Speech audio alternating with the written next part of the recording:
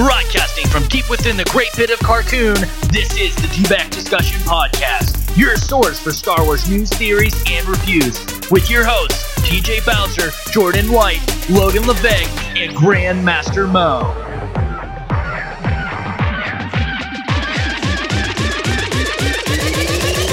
I have you now.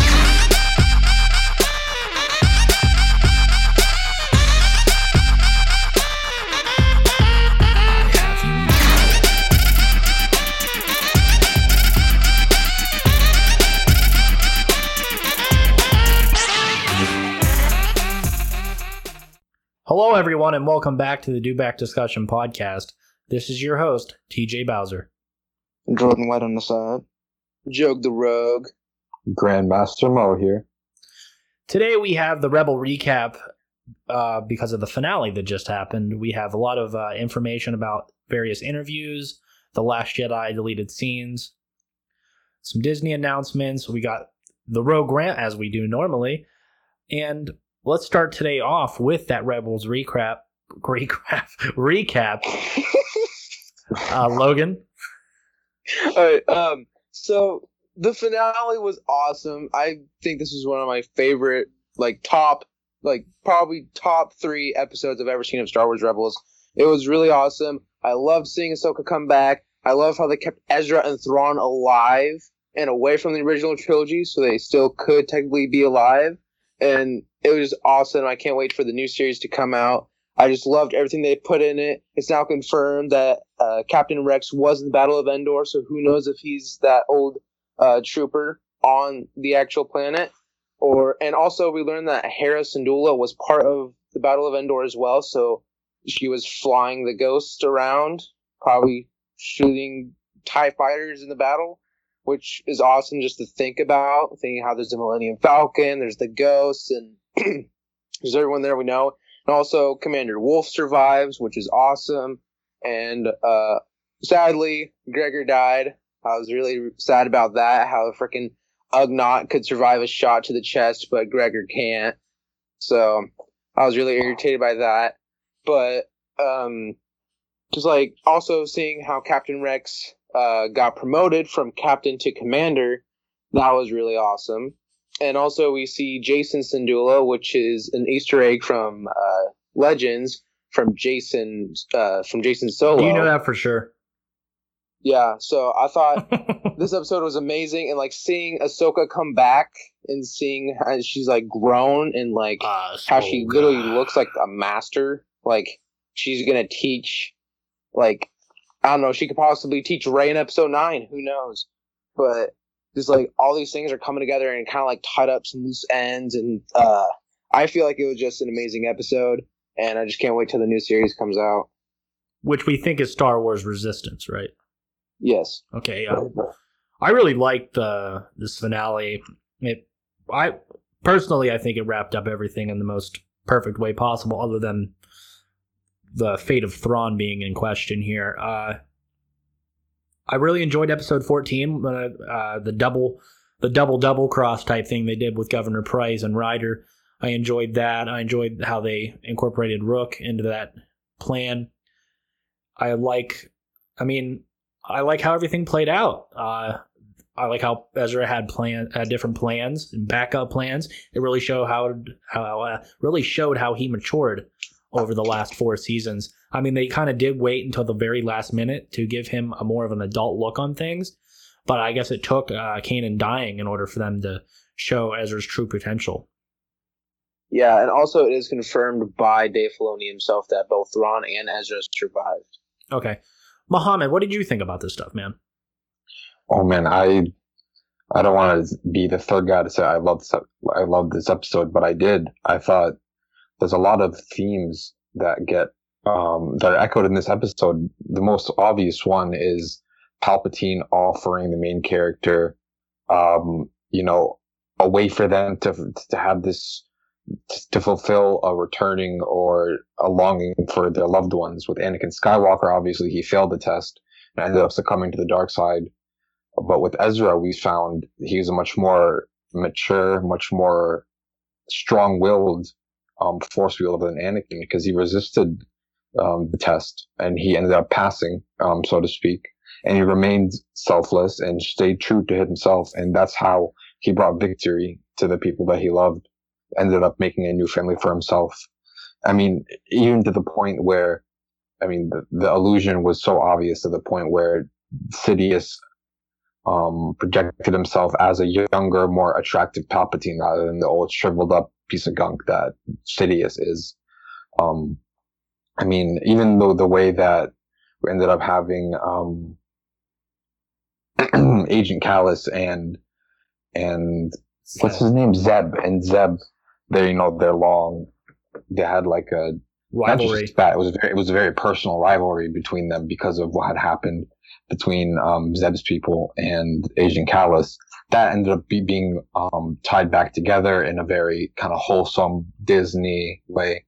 It wasn't too cheesy though, I didn't think. It was a really nice touch, and even showed you that everyone has the opportunity to do the right thing, because you even have this pirate, with the dreads coming out of his face, and this little cute little pig creature. They ended up, with the pirate Hondo, he ended up doing the right thing. It just shows you that, and I think it all goes back to the main theme of all Star Wars, which is that there's always hope. There's always hope for someone to do the right thing. There's always hope for the right thing to happen. And really, that's what we all hold on to at the end of the day. And if it wasn't for the participation of people, of more questionable characters like Hondo, I don't think the mission could have been a success. Yeah, I agree. I think this is the best we've seen Hondo since the Clone Wars. Jordan, you actually got to watch these 2 episodes. What did you think about the ending of the Star Wars Rebels and how it fit into the canonical timeline? I didn't really have an issue with it. I think these are like the only, I guess, other 2 episodes I watched besides the one that I got a glimpse of a while back. I did enjoy the finale that they had for season 4. Probably not as much as y'all did, because I was more of a Clone Wars person, but I mean, yeah, some may say they're about the same thing, so it came from the same people. But I did enjoy the ending. That little pig creature I found to have some comic relief to him. He was pretty cool. He took a shot. An Ugnaught. An Ugnaught, yes, okay. We see them in episode 5, right? The little fake death scene when he got shot and Hondo almost cried about it. Right? It kind of made me laugh. Ezra resisting the dark side. Kind of a letdown for me, because I made a prediction in the last podcast where I thought he would turn, but bit of a letdown. He said no. Unlike Anakin, who gave up. What, a part of you just wanted him to reach his hand through that fucking door and just be like, I wanted him to go straight through. I feel like that's part of the thing for all of us, is that we all deep down wanted that for Ezra. Yeah, it would have been cool. We couldn't blame him much if he had chosen to. And I think maybe the possibility of Ezra going to the dark side is because back in the previous seasons, we did see him fool around with a Sith holocron. And a lot of his power and his, I want to say power, but there's a brief gap in Rebels where it showed him increase power quickly. And I believe that's from him studying that Sith holocron. I mean, he didn't go about it the right way, but hey, if the knowledge is there, he used it, He always hasn't been on the straight and narrow when it comes to training, mainly because he is growing up and learning in a post Order 66 world, and Kanan and Yoda, well, Ahsoka also, were his only ways of learning the Force. And whenever he got a hold of that holocron, I mean, it gave him that taste of the dark side that no one else would have been there other than Maul. And I wouldn't even say Maul was a Sith at that point. Maul was more on a revenge kick, following the whole Obi-Wan Kenobi thing. I mean, that's his whole existence. Yeah, like when they first found Darth Maul, they were like, so Darth Maul lives. He's like, formerly Darth, now just Maul. So he's just gone with the Sith. He's not a Jedi. He's not a Sith. He's neither. He's kind of like Ahsoka, but leans more towards the dark side. Yeah. I did like how they showed Ahsoka at the end. I really liked how it kind of led into Star Wars Resistance. And I can see how that's going to move on into the stuff. And I think we're going to see that next year with the release of the Disney streaming service. I feel like this is the perfect time for them to release it. I don't see them releasing it before then because this is something to attract people to that new streaming service. Yeah. Yes, of course. Mohammed, whenever it came to the Kanan thing, do you think that when Kanan died, it made Ezra mature? Like, it forced him to mature and made Dave Filoni have to show Ezra maturing that quickly?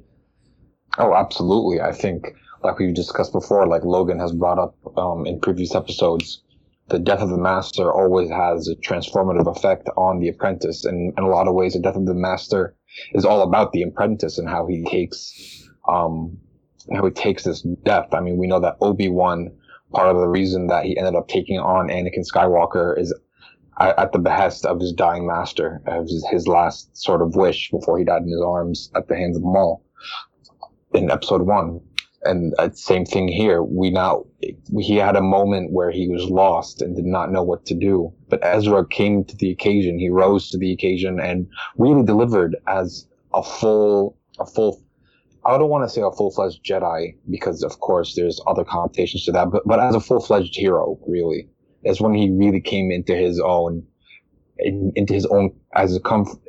comfort as a leader for the Ghost Crew. He had everyone behind him and trusting him. And he even, like you just brought up, a couple of minutes ago, he had a sign of his maturity was that he had a lot of backup plans for the feelings that he had, and he only trusted certain people with certain parts of that. So I think absolutely that the death of Kanan spurred this maturity onto Ezra, and whether or not he was ready for it, I think he ended up handling it marvelously. What do you think about the deep space wells? How they incorporated them to take down the Star Destroyers? I think that was very very neat how they put out that frequency and they used that to their advantage to overpower what would have been a horrible situation if they wouldn't have done that. And I think it was good planning on Ezra's part in order to get them there to take down those Star Destroyers. I mean, Thrawn alone, we all know here, that Thrawn behind a Star Destroyer is probably one of the most dangerous things in Star Wars. But to pull a card out like that was just so smooth and so intelligent. And I don't think we've seen those space wells since season 2. It was very interesting how they used that and how Ezra kind of did the whole sacrificing himself thing, kind of like Kanan did in order to defeat the ultimate enemy at the end, which ended up being Thrawn. I think it was kind of brutal also how their main plan was to bring all the Imperials into the dome and then blow it up. You thought it was cruel? No, it's kind of brutal. I mean, Clone Wars was brutal, but that wasn't regulated by Disney standards. And I feel like Disney XD kind of let Filoni have his way with this because he wanted to wrap it up. And I believe whenever the show was announced, it was only announced for initially 4 to 5 seasons. So from what Dave Filoni has said in some interviews, that this was all planned from the beginning. But if this was really planned from the beginning, then why does it feel like Ezra didn't grow up fast enough? I think he grew up in spurts, in short periods where he'd grow up really fast, and then he'd go on back to being a little kid, and then in another short period he'd grow up really fast. So he'd hit growth spurts here and there, I think. And it's obviously most embodied in cutting his hair. I think hair is a huge deal in the Star Wars universe. When he cuts his hair, when Kanan cuts his hair, changes his hair. These are all symbolic of very important character developments. So I don't think that he didn't grow up fast enough. I think that it was just, I don't know, uneven development, if that's the right term, or maybe, I don't know what the right term would be, but it was definitely, I think, in short spurts. Maybe it lagged a little bit too much in the beginning, but I do think he came into his own in his own time, and whatever someone with his background would have been able to do. Yeah, I can agree with you on that. Logan, what do you think about the space wells and the way it ended? I think it was very interesting. It was really surprising to see the whales. I was like, what could Ezra possibly get? Like, what else is there? Is he going to bring in some rebel ships? Is it going to be kind of like in the Battle of Scarif where they're surprised by ships? That's what I was hoping at first. I'm like, oh, I want to see Home One and the Profundity and all those other rebel ships just come in and totally destroy Thrawn's fleet. And then I just see these whales. I'm like, oh, well, that's really surprising. And I see them going on, like, destroying the TIE fighters and destroying the Star Destroyers, and I was like, okay, this is actually a lot cooler than I thought it would be. And I was just really surprised and really excited by it. Yeah. So Mohammed, Kristen Harloff interviewed Dave Filoni just before the Rebels finale. You want to talk about that a little bit, man? Yeah, I'd love to. Yeah, we see Dave Filoni is back with his signature cowboy hat. What's under there? Yeah, what? I think George Lucas is secretly hiding under that hat. That's what's going on. It's Yeah. the heir apparent secretly. The Godfather is hiding under the hat. Absolutely. But yeah, I think one of the things about this is in the beginning, Harloff refers to Filoni as the heir apparent to George Lucas, and I think that's pretty true. For those of us who've kept track of his career, of course, this interview takes about 21, 22 minutes long, so we don't want to ruin too much for the listeners. But important things are touched upon, like the Jedi Temple, and that fourth dimensional area where you can go in between time.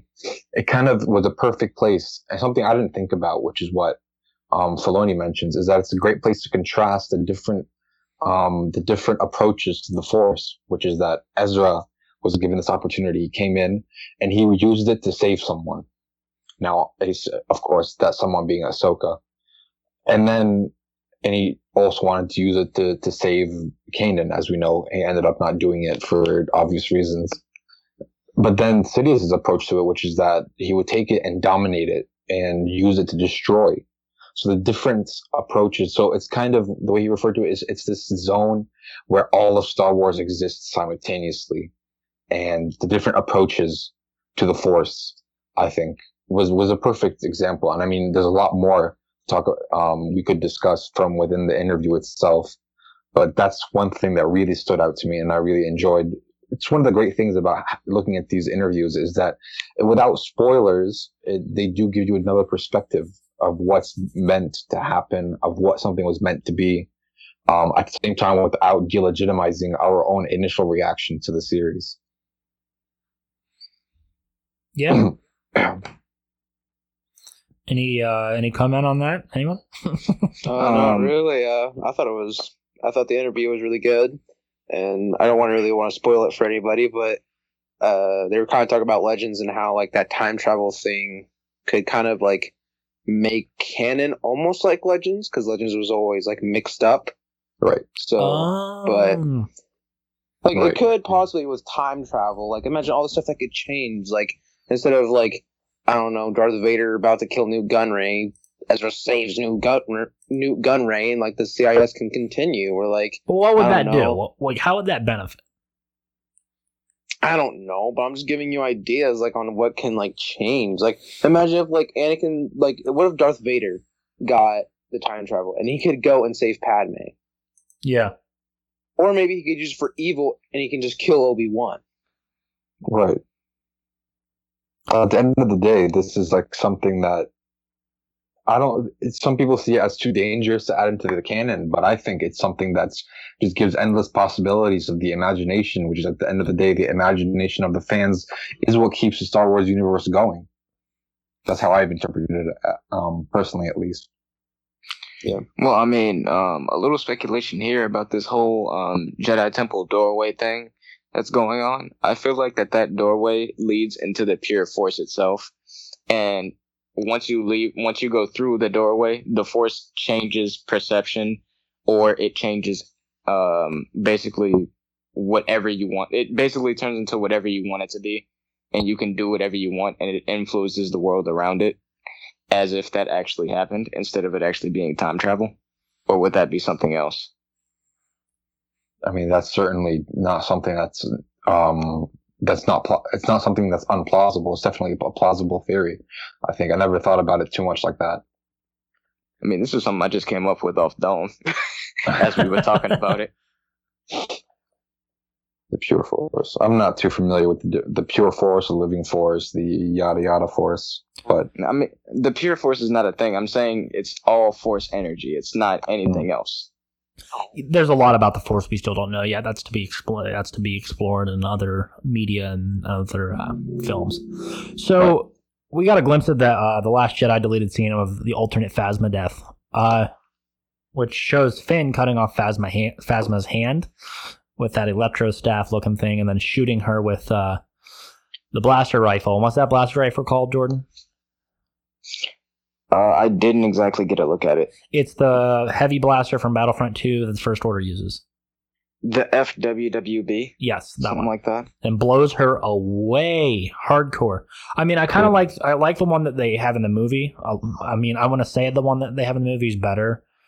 But then again, this Phasma one, it leaves no question that whether she's dead or not. I think the one that's currently in use for The Last Jedi leaves a speculation to whether Phasma's alive or dead or not, while this one kind of pretty much solidifies her death, if you think about it, because getting your hand cut off and then shot and thrown however far you were, pretty much just means she's gone. And the whole scream like a whoop hog. Yeah. Squealed like a whoop hog. I just love it. For one, we don't know what the hell a whoop hog is. For two, the fact that he said that, I mean, it's not as cool as "Let's go, Chrome Dome," but the whole whoop hog thing's pretty neat. I do like how they gave us a little glimpse of this. I think Phasma was due something. We didn't see a lot of Phasma, and I think I brought this up before, that as much as Disney has pushed Phasma like merchandise wise and stuff like that, we really don't have that much information on her other than a book and 2 movies, Mm-hmm. Right. I feel like she needs another outlet or a media, some sort of more stories, She just didn't get there by chance. I mean, the book explained a lot, but she's definitely an interesting character at that. I hope she's not gone. I mean, she probably is, because we're going to see a whole different Star Wars movie whenever Episode 9 comes out. I feel like JJ's going to take it in another direction, kind of more of the Episode 7 type feel, because Episode 8 was something that none of us expected, and it didn't feel exactly like the average Star Wars movie, and I think that's what Rian Johnson set out to do. And Phasma was a JJ character, and whenever Johnson introduced his characters, I feel like some of JJ's characters got pushed to the wayside, like Phasma, the Knights of Ren, Hux, stuff like that.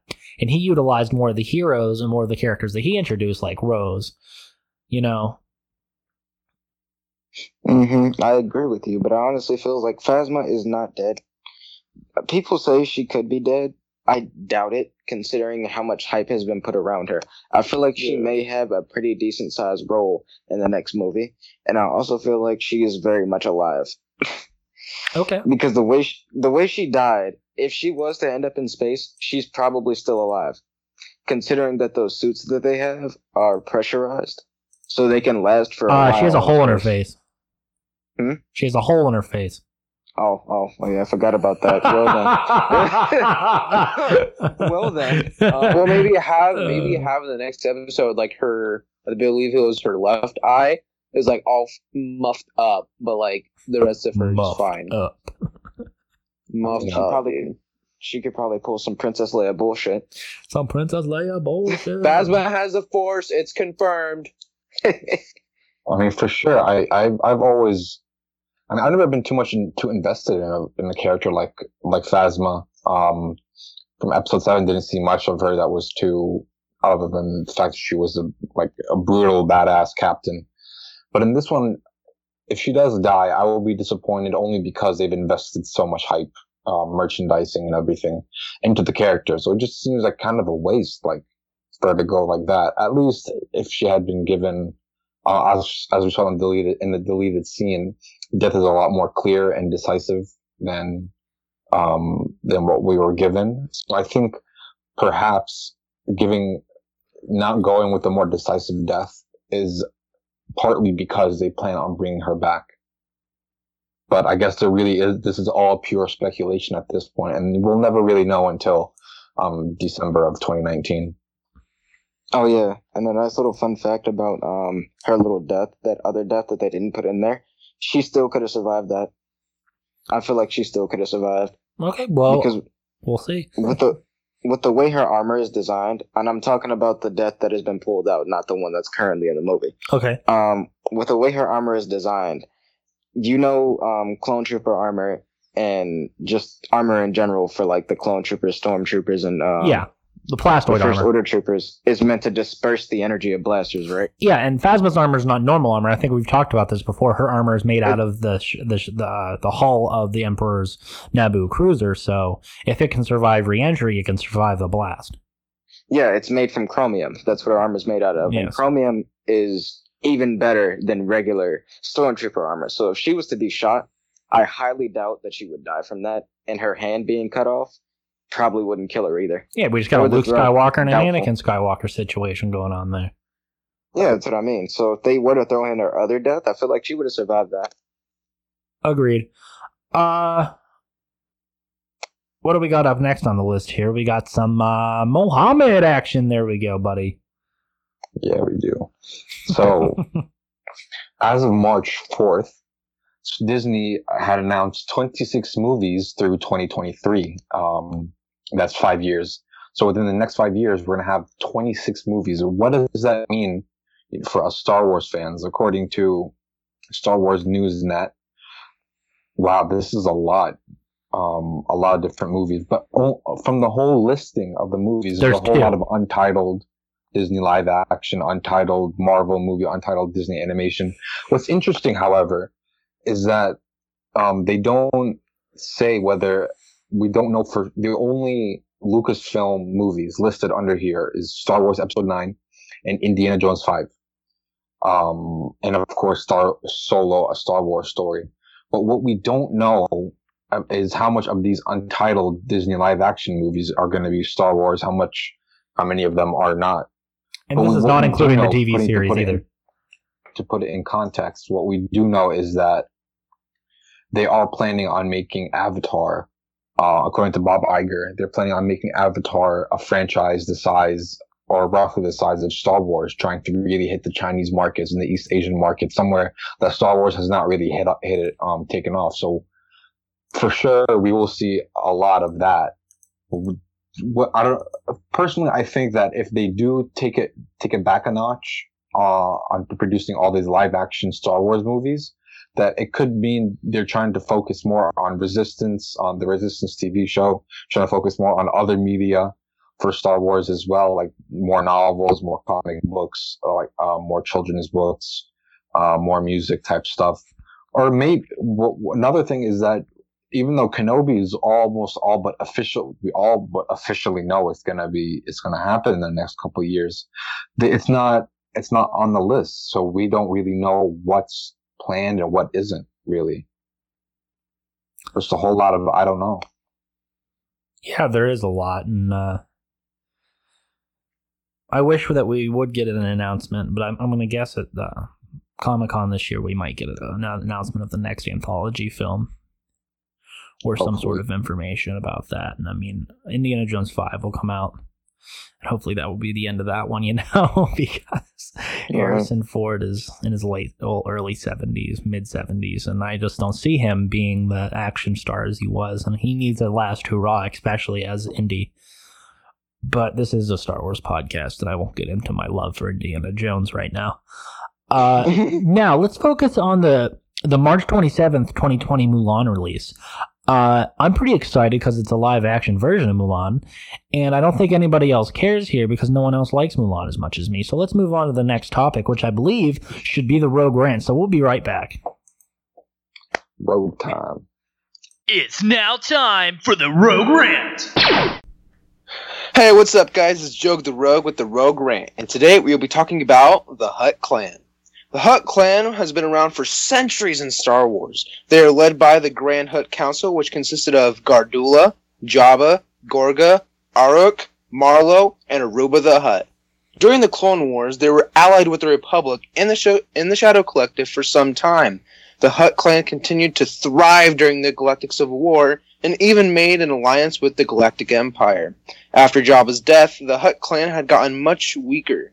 A few decades after the Galactic Empire had been defeated by the Rebel Alliance, the Hutt Clan had lost its great power and lost control of the Nikto, which was its most slaved species. They had then lost so much power due to the New Republic because the new laws that were put in made the Hutts so they couldn't trade or smuggle. Hi, welcome back to the Do Back Discussion Podcast. Hopefully you enjoyed the Joe... Hope we enjoyed the joke. Keep going. This is raw. the Joe Grant.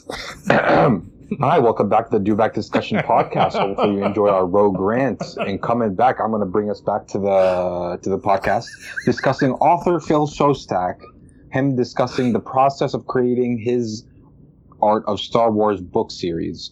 Now, on May 25th, that's when we're going to have the Art of Solo, a Star Wars story book. That's when it's going to hit shelves. But last Sunday, Phil Shostak, who's the author, took to Twitter and shared the process for making his Art of Star Wars books with all of the fans that follow him. Now, especially those who are interested in exactly how creatively things work over at Lucasfilm. And I quote, "Been thinking about doing a step-by-step thread on my process for making an Art of Star Wars book for a while. Partly just to give you guys a glimpse into how things really work, into how things work creatively at Lucasfilm more generally. So away we go." Basically, first, the introduction. The first thing that he talks about when he finishes writing is the intro, which is an opportunity to express his own thoughts on the themes of the film and how they connect to the artistic process as a whole. The intro is both his favorite and the most difficult part of crafting those books. Totally just burped there. My bad. And second, structure. He tries to make each art, quote unquote, art of book, differently themed and tailored to the film itself. The total page count is always the same. So he figures out what he wants each chapter to cover, and then he does the math for a rough sense on how much room per topic he has. Now, Abrams' book, The Art of the Force Awakens, moved chronologically through production, partly to connect back to the prequel Art of books because of its 3-year artistic evolution, seemed the most fascinating story to tell. The Art of Rogue One marched world to world throughout the film, which that's how he basically structures each book tailored toward the experience of the movie as a whole, basically. He decided to structure The Art of the Last Jedi as character journeys, starting with Luke's life on the island pre-Rey, and then going character to character in order of prominence and how they intersect until they all converge eventually on Crate. Structure is always left completely up to him, he says. Third, interviews and transcription. Who he interviews and setting up the interviews is always also left up to him. Some are conducted by the phone, others by email, but the best and easiest to transcribe, according to him, are in person. They are at least an hour long, and sometimes more than one interview is required, he says. He records each interview on a little digital recorder, and for security's sake, he transcribes them himself in case something should go wrong, and that's the most time-consuming and laborious part of the process. He says 1 hour of interview equals 6+ hours of transcribing. Wow. He usually conducts 20-ish interviews per book, and I can't even do that math, but that's over 100 hours of transcription. That's a lot of math. All power to you, Phil. You go, Phil. Though laborious, transcribing the interviews myself does cement the information into my head, making writing the manuscript a lot easier. Every year, I get to travel to Pinewood Studios to conduct whatever interviews I can squeeze into a couple of days on set. Phil said he's going to continue his in-depth look at some point in the future, starting with step number 4, gathering the concept art, ! But we'll be sure to keep you guys updated on everything, so just stay tuned, and if we hear anything back, we'll make sure you guys hear about it. Oh, you will. But anyway, guys, let's move on to the next thing, which is something I'm excited about. We are getting a sail barge. Well, kind of we're getting a sail barge because recently Hasbro are trying to make some monies from all of us Star Wars vintage collectors out there by making a 3.75-inch scale of the Jabba sail barge. And if you look at this thing, guys, it looks fantastic. I don't know if it comes with Jabba, though. Oh, well. It doesn't look like it. The sail barge. Just a slug and put it in there. Yeah. The sail barge is going to be $500. Wow. Yeah. Wow. Logan. I mean, I'd buy it, but I don't collect 3.75 inch. So what am I do? Put my 6 inch, and this motherfucker's gonna look really big. Like I got the episode 6 SH Figure Arts Luke Skywalker, like, and it's the one that like is from the sail barge while he's like walking on the plank about to go into the Great Pit of Carcoon. You know, with the hair blown in the wind and stuff, and him looking like a big old triumphant bastard. Yeah, but $500 for a massive fucking sail barge. I mean, that's a lot of money. But collectors are going to buy these, and I think these are limited to, I want to say like 2,000. I'm just going to go out there and say 2,000. I'm not 173% sure of that. But we're going to say about 2,000 limited to. But here's what's going to happen is people are going to buy these up. People are going to buy more than one, maybe. And then they're going to resell them. And we're going to talk about the prices being jacked up on these on eBay in a couple months. We're talking about $1,000, maybe $1,200. And the same thing recently happened with a line of Columbia Star Wars Edition jackets, is you could buy them from a reasonable price, and then the next week I was on eBay and I saw them for $1,200 still in the bag because it was a limited run. I mean, this is stuff, Star Wars stuff goes up in price by the limited number. I mean, we all know how business works, we all know how economics works, the supply and demand and all that stuff, yada, yada, yada. This is not an economics podcast, but anyway... This sail barge looks... Turn it into one if you want. Oh, let's do that. The sail barge looks very intricate, and I love the 3D models on this. It's absolutely crazy. And if someone, let's say someone does collect the 3.75 inch, the 3 3/4 inch figures, this is the perfect way to display them. I mean, seriously, this would be the greatest thing in the world. And I can't wait to see what it's going to look like whenever it's all colored up and stuff. And I'm sure we're going to see one at Comic-Con or a Disney Celebration or something like that. I mean, the detail on this is just impeccable, really. You see that little Gamorrean guard head? Yeah, man, that looks pretty lit. In the cockpit? Cockpit. I never knew where the cockpit was for the sail barge. This is interesting to know. I always thought it was like near the back of the ship, but... Yeah, I wonder if we get like a Max Rebo type thing in there, get a little dancing going on, you know? Even got a little... What was that? Little stupid ass bed for Jabba. Oh yeah, I mean, from what it looks like, is we're gonna get a stupid ass bed for Jabba. I get like a Princess Leia, like a slave Leia, and just have her like choking him with like a little chain.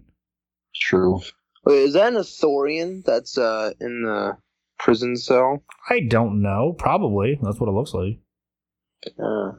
Jabba Loki has a doggy bed for herself. Shit's lit though, bro. Hopefully it gets all the people that it needs to be produced. Jordan. Talk about that Jon Favreau, bro. Okay, so we'll talk about that Jon Favreau.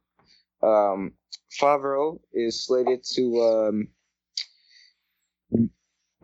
create a new show for the streaming service that is launching for Disney in 2019. Yeah.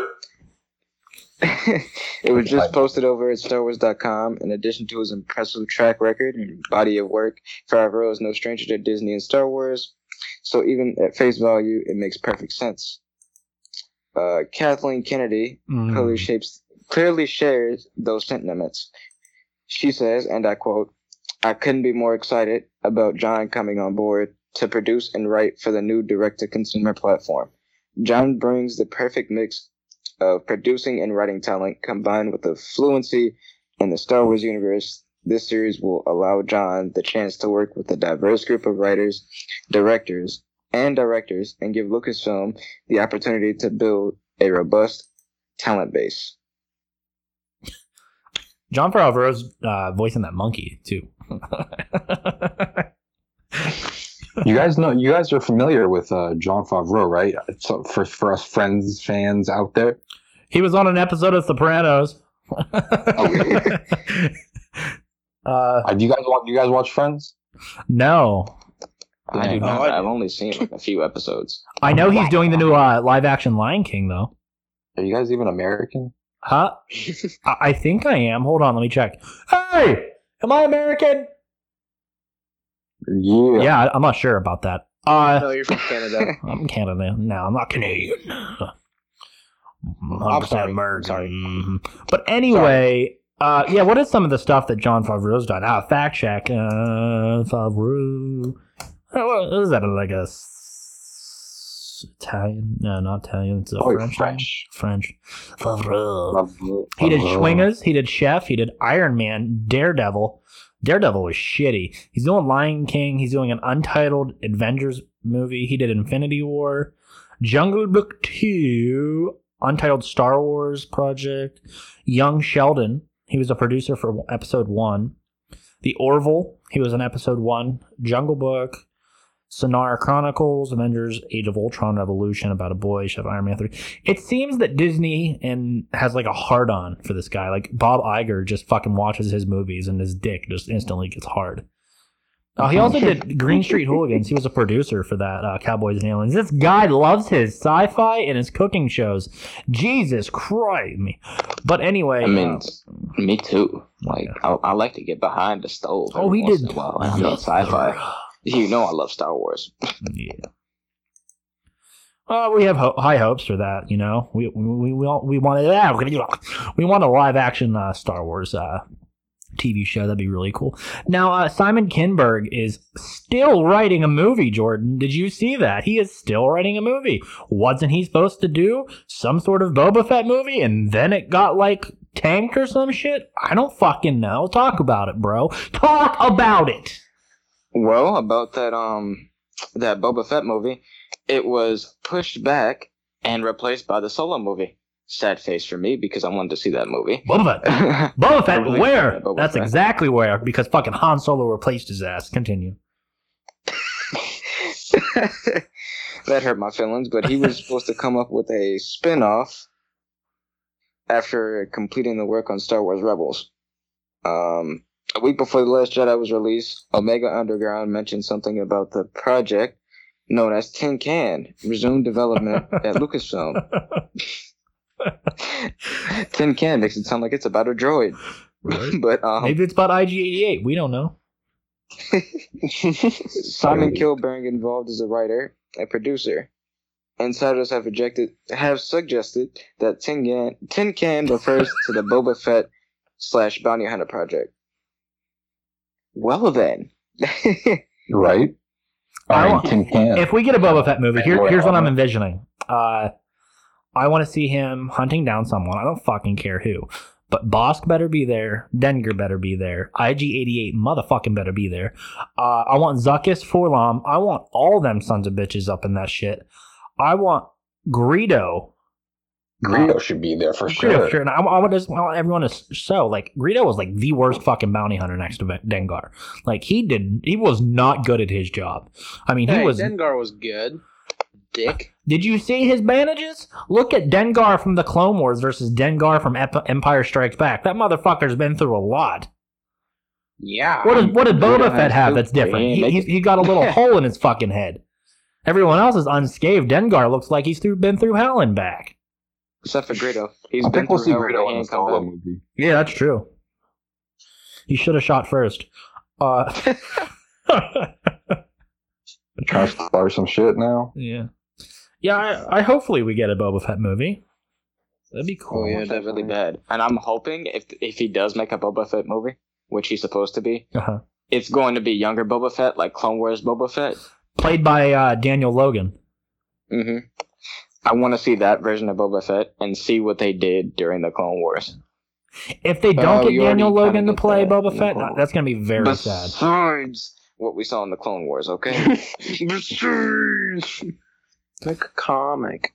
This is all hopeful stuff here. Bring in 1313 back. Please. So Muhammad, Mark Hamill got his star, and he was sitting Jedi style. Long awaited. Yeah, yes, he did. It's excellent. George Lucas and Harrison Ford were there to share in the moment with him. And R2. Have in this picture a little R2-D2. Yeah, that's excellent. It's wonderful. It's long overdue. I mean, I'm sure Harrison has had one there for years. But Mark, I feel like a lot of people just don't understand like how extensive his work has been in Hollywood and the amount of talent that this guy has. I mean, we owe our childhood to this guy, and right. He's like. He's a role model for all of us, and we've always tried to live up to those, that Luke Skywalker. We all can relate to that guy. We always just try to get to his amount of wisdom. And with Episode 8, whenever it came out, I mean, we kind of see a different side of Luke, but I feel like it was It was a good version of Luke. I really enjoyed that, and especially I think he hit it home, hit it perfectly. I think a couple of things here and there could have been done a little differently, but overall, I mean, it was just a great performance. It just even his comedic timing, to see how far he's come in the last 40 years of Star Wars, and like you said, his extensive history in Hollywood and the work that he's done, and just not. Everyone knows him as just Luke Skywalker, but really he's so much more than that. He's the Joker. He's, I'm sure Jordan could list off a whole repertoire.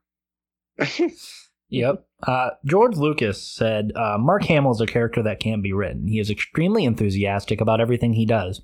And that's exactly what I was looking for when I was looking for Luke Skywalker. I was looking for somebody that had grown up on a farm out in the middle of nowhere that was very naive and about what was going on in the world. Young but enthusiastic, and he proved to wear his mettle well.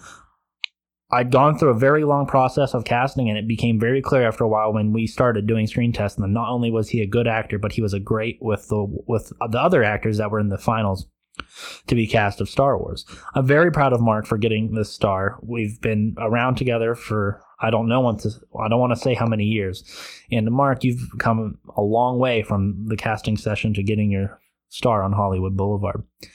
What did Harrison say?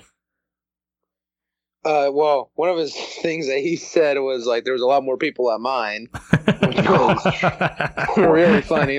And then he got really emotional when he said that one person of their trio, of course, Carrie Fisher, was not there, and RIP. Yeah, so just a lot of stuff like that. And so it was very very emotional, and it was really nice to see them kind of talk about Carrie, and you just see Luke kind of get like heartfelt, and I think that was really nice. I mean, really, Mark Hamill's he's really humble, and you can see the humility in it. And that even after it was announced that he'd be getting his star, he says, you can get self-conscious about it. Like, am I worthy of this? Quote, end quote. And I mean, and he's also humorous. He joked that it's going to be somewhere far, far away. But still, I mean, like we said, he's long overdue. He's a great character. He's a great actor. He's a great voice actor as well.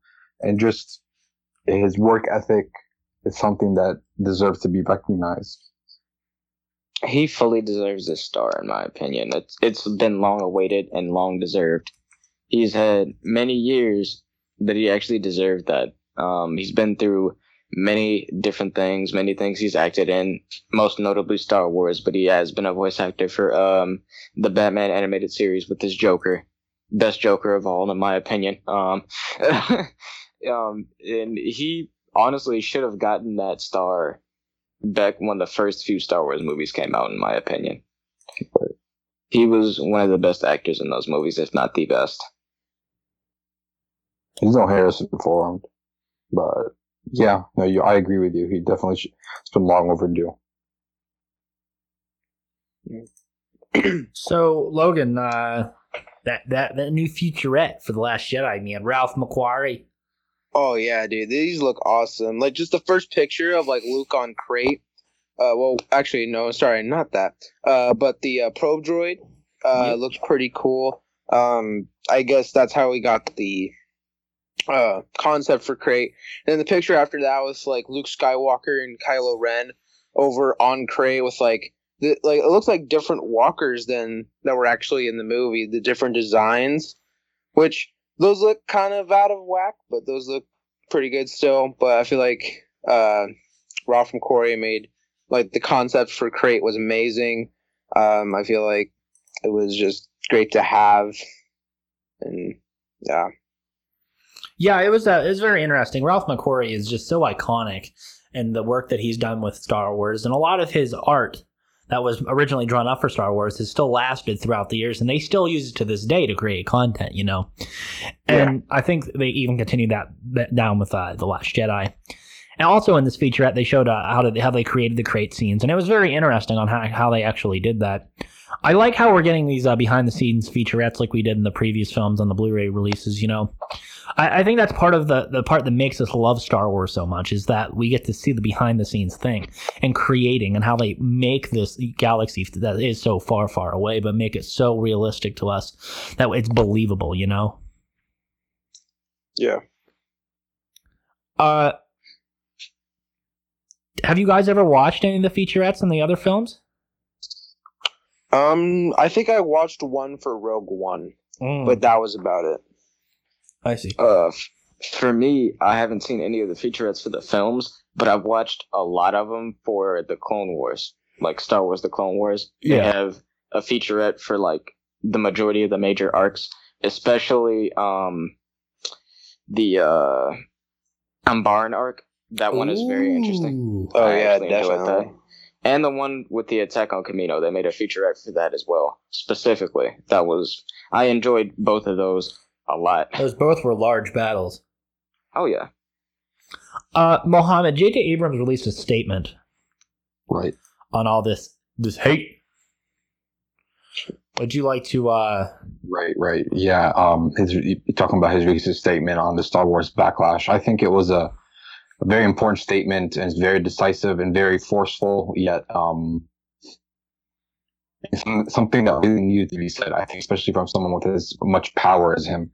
A lot of the criticism and the backlash that went against Rian Johnson's, the way he made episode 8, which is back, especially regarding the sexism of it. He quote says, "Their problem isn't Star Wars. Their problem is being threatened. If you are someone who feels threatened by women and needs to lash out against them, you can probably find an enemy in Star Wars. You can probably look at the first movie that George Lucas did in Star Wars, A New Hope, and say that Leia was too outspoken or she was too tough. Anyone who wants to find a problem with anything can find the problem. The internet seems to be made for that, and boys, truer words have not been spoken, have they, Tidal?" I do think that, especially all this talk about Mary Sue and the political pandering, it's kind of ridiculous, especially for a franchise like Star Wars. I mean, like we've said before, the biggest enemy of a Star Wars fan is another Star Wars fan. And though it pulled pretty well, the movie, with Star Wars, people, the audience from outside the fandom, at the same time, it didn't do that well from within the fandom. But then again, we look at episode 5, Empire Strikes Back, and see that at first that movie did not do as well either, and now it's come to pretty much recognized as the best one of all of them. So yeah, the article goes on into it, and even goes into, I think everyone is going to have their point of view. Certainly something I discovered early on in the Star Wars world is that you're going to have an incredibly passionate and vocal fan base, and they're all going to have a lot of specific opinions. So he kind of touches on the trickery, or why it's such a hard job to work within the Star Wars community, is because it's so vast. The universe is so big, and there's just so many fans. You can't satisfy every single one of them. Best thing you can do is try to make a good, nice, solid piece of art and hope that everyone can see in it what you have put into it. And I personally think I've seen in episode 8 what's been put into it. And I side with him 100% in his statement. Yeah, I agree with you. JJ will be the next. Will be in the eye of the next backlash following episode 9. We're all anticipating it. We're going to anticipate some backlash for Han Solo too. You can't make shit in this world anymore without some sort of backlash or someone being butthurt about it. Logan, what do you the case for? There's an article we came across about the case for Hera. Yeah. If you'd like to briefly go over that. Yeah. So, just briefly, Hera's had so many stories that a lot of people don't even realize. Because I remember I was talking with a few of my friends. They're like, "Oh man, Hera's totally gonna die in Rebels." I'm like, she survives, right? They're like, No, she doesn't. And I just showed them a clip from, I think it was Forces of Destiny, with her and Han Solo on Endor in canon, and there's just so many stories about her. Like, there's in Dr. Aphra, like there's Forces of Destiny, and of course where we all know her from Rebels. And I feel like they can make a few more stories with her. There's still more that we can talk about her, maybe more of her childhood on Ryloth with her father, Cham Syndulla, and how they got along during that time. Pretty much maybe have like a little clip on how she found Chopper as well, because we all know that he was in a Y-Wing and she reprogrammed him, I believe. and like befriended him. Mhm. Also, we get more stories about her and her son Jason. Maybe Jason's a Force user, and she teaches him like, I don't know, just how good his father was, and maybe some clips about her teaching Jason how to fly the Ghost or just ships in general. Yeah, I feel like they can really expand on the Hera story. I like make some sort of meanwhile elsewhere, or like show her like in these decisive battles throughout the Civil War. You know, Hera's a very interesting character, and I feel like we've all grown attached to her at this point. And with the departure of all the other Rebels characters, and Hera surviving and being integral in that rebellion that eventually did overcome the Empire, there's definitely room to expand on her. With it coming to animated characters, though, there's not a lot of crossover from characters that originated in animation and then moved on to live action. I believe the only character to have done that is Saw Gerrera, Right. if I'm correct. So, but who knows? Maybe in episode 9, like I said earlier, maybe Ahsoka can come in. Maybe, I don't know, Ezra can come into episode 9, and we should try to get more characters from that, because I believe what the directors are trying to do, they're saying, oh, well, what if you say, oh, their parents, like with Rey, for example, a lot of people thought it was going to be Iden Versio. Like, how do people think if, oh, Rey's parents are Iden Versio, like, only a small portion of, like, real fans would be like, holy crap, this is amazing, on my head. And then just, like, all the other people are like, who the hell is Iden Versio, and why is she important, and why are all these people screaming, oh yes, this is amazing? Because I never saw her in any of the other films. But what they should do is point at like the real Star Wars fans, because we're the ones that buy the tickets. We're the ones who buy the opening night tickets. We're the ones who buy the Blu-ray discs. We buy the whole sagas together. Even if we have all the movies, we want it matching. We buy all the action figures. We buy all the dioramas, everything. So they should be pointing that at us, and they should have characters from like animated films, well, an animated series, go into the live action films. I agree. There's an interview with Daisy Ridley a couple days ago, and Mo has a massive crush on Daisy Ridley. Like, Boy, do I. She's only 25, guys. She's only 20. She's literally in my age. If that's the case, she might as well be in mine too. Shit. What? 2 years and 8 years is a big difference. Oh, that means she's 8 years older than me. That's a whole 2 sets of puberty right there. That's weird to think that when I was in 2nd grade, she was 60. She was my age when I was. Damn. All right. Damn, Daniel. But yeah, she just briefly touched on stuff about The Last Jedi and just how Daisy Ridley is, you know? Yeah, she sat down with Andy Gutierrez, who's the host of the Star Wars show. Gutierrez. And they answered a couple of submitted questions via social media for Star Wars: The Last Jedi. It was in London, a Q&A. Basically, they wanted to celebrate the release of the film on home video, which, if you haven't gotten it yet, be sure to keep an eye out and to get it soon. It's a 37-minute discussion. Ridley, in this, she shares several bits of tiny information about her time filming The Force Awakens and The Last Jedi. Now, I went through it, and though she seems to be in like a very conservative Mormon dress, she is as charming and as brilliant as ever, I think. You're if you look at this, so like, hard. I haven't seen this, like, not even, this isn't even 1950s. This is like 1850s. But like, she pulls it off, yo. Like, some of the things she touches on is Rey's weakness for longing for something in The Last Jedi, the newfound challenges in the film, including Mark Hamill, her real-life location experiences, the different porgs, and her thoughts on the path of Kylo Ren and whether or not he's redeemable, even for just a split second in The Last Jedi.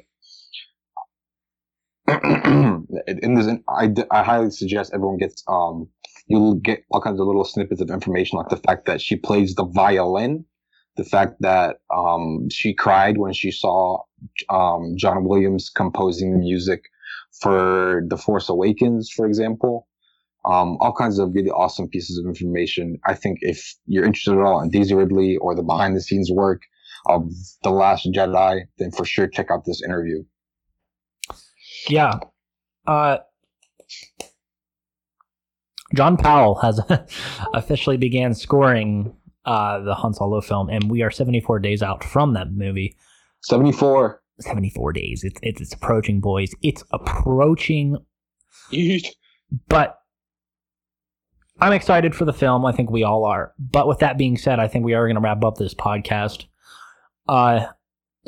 Thank you guys for listening to another episode of the Dewback Discussion Podcast. You can find us on Facebook, Twitter, Instagram, YouTube's, PlayStation Network. We will link everything down below. Make sure to follow us on everything. Stay tuned for more and more content. We got weeks and weeks and weeks to come. We aren't stopping anytime soon. This is a train, and we're going to keep putting coal in it. Yeah, we are. Thanks, guys. This is TJ Bowser signing off. Jordan White is out of the building. Joke the Rogue getting off. What is wrong with that? I don't understand. Screw off. I don't understand what's wrong with that.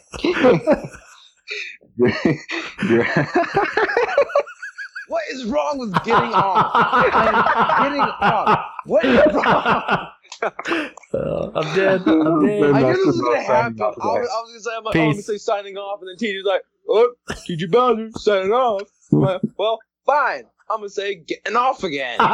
Screw you guys. Oh fuck. Oh, that's a great blooper. I'm gonna get off again. Screw you guys.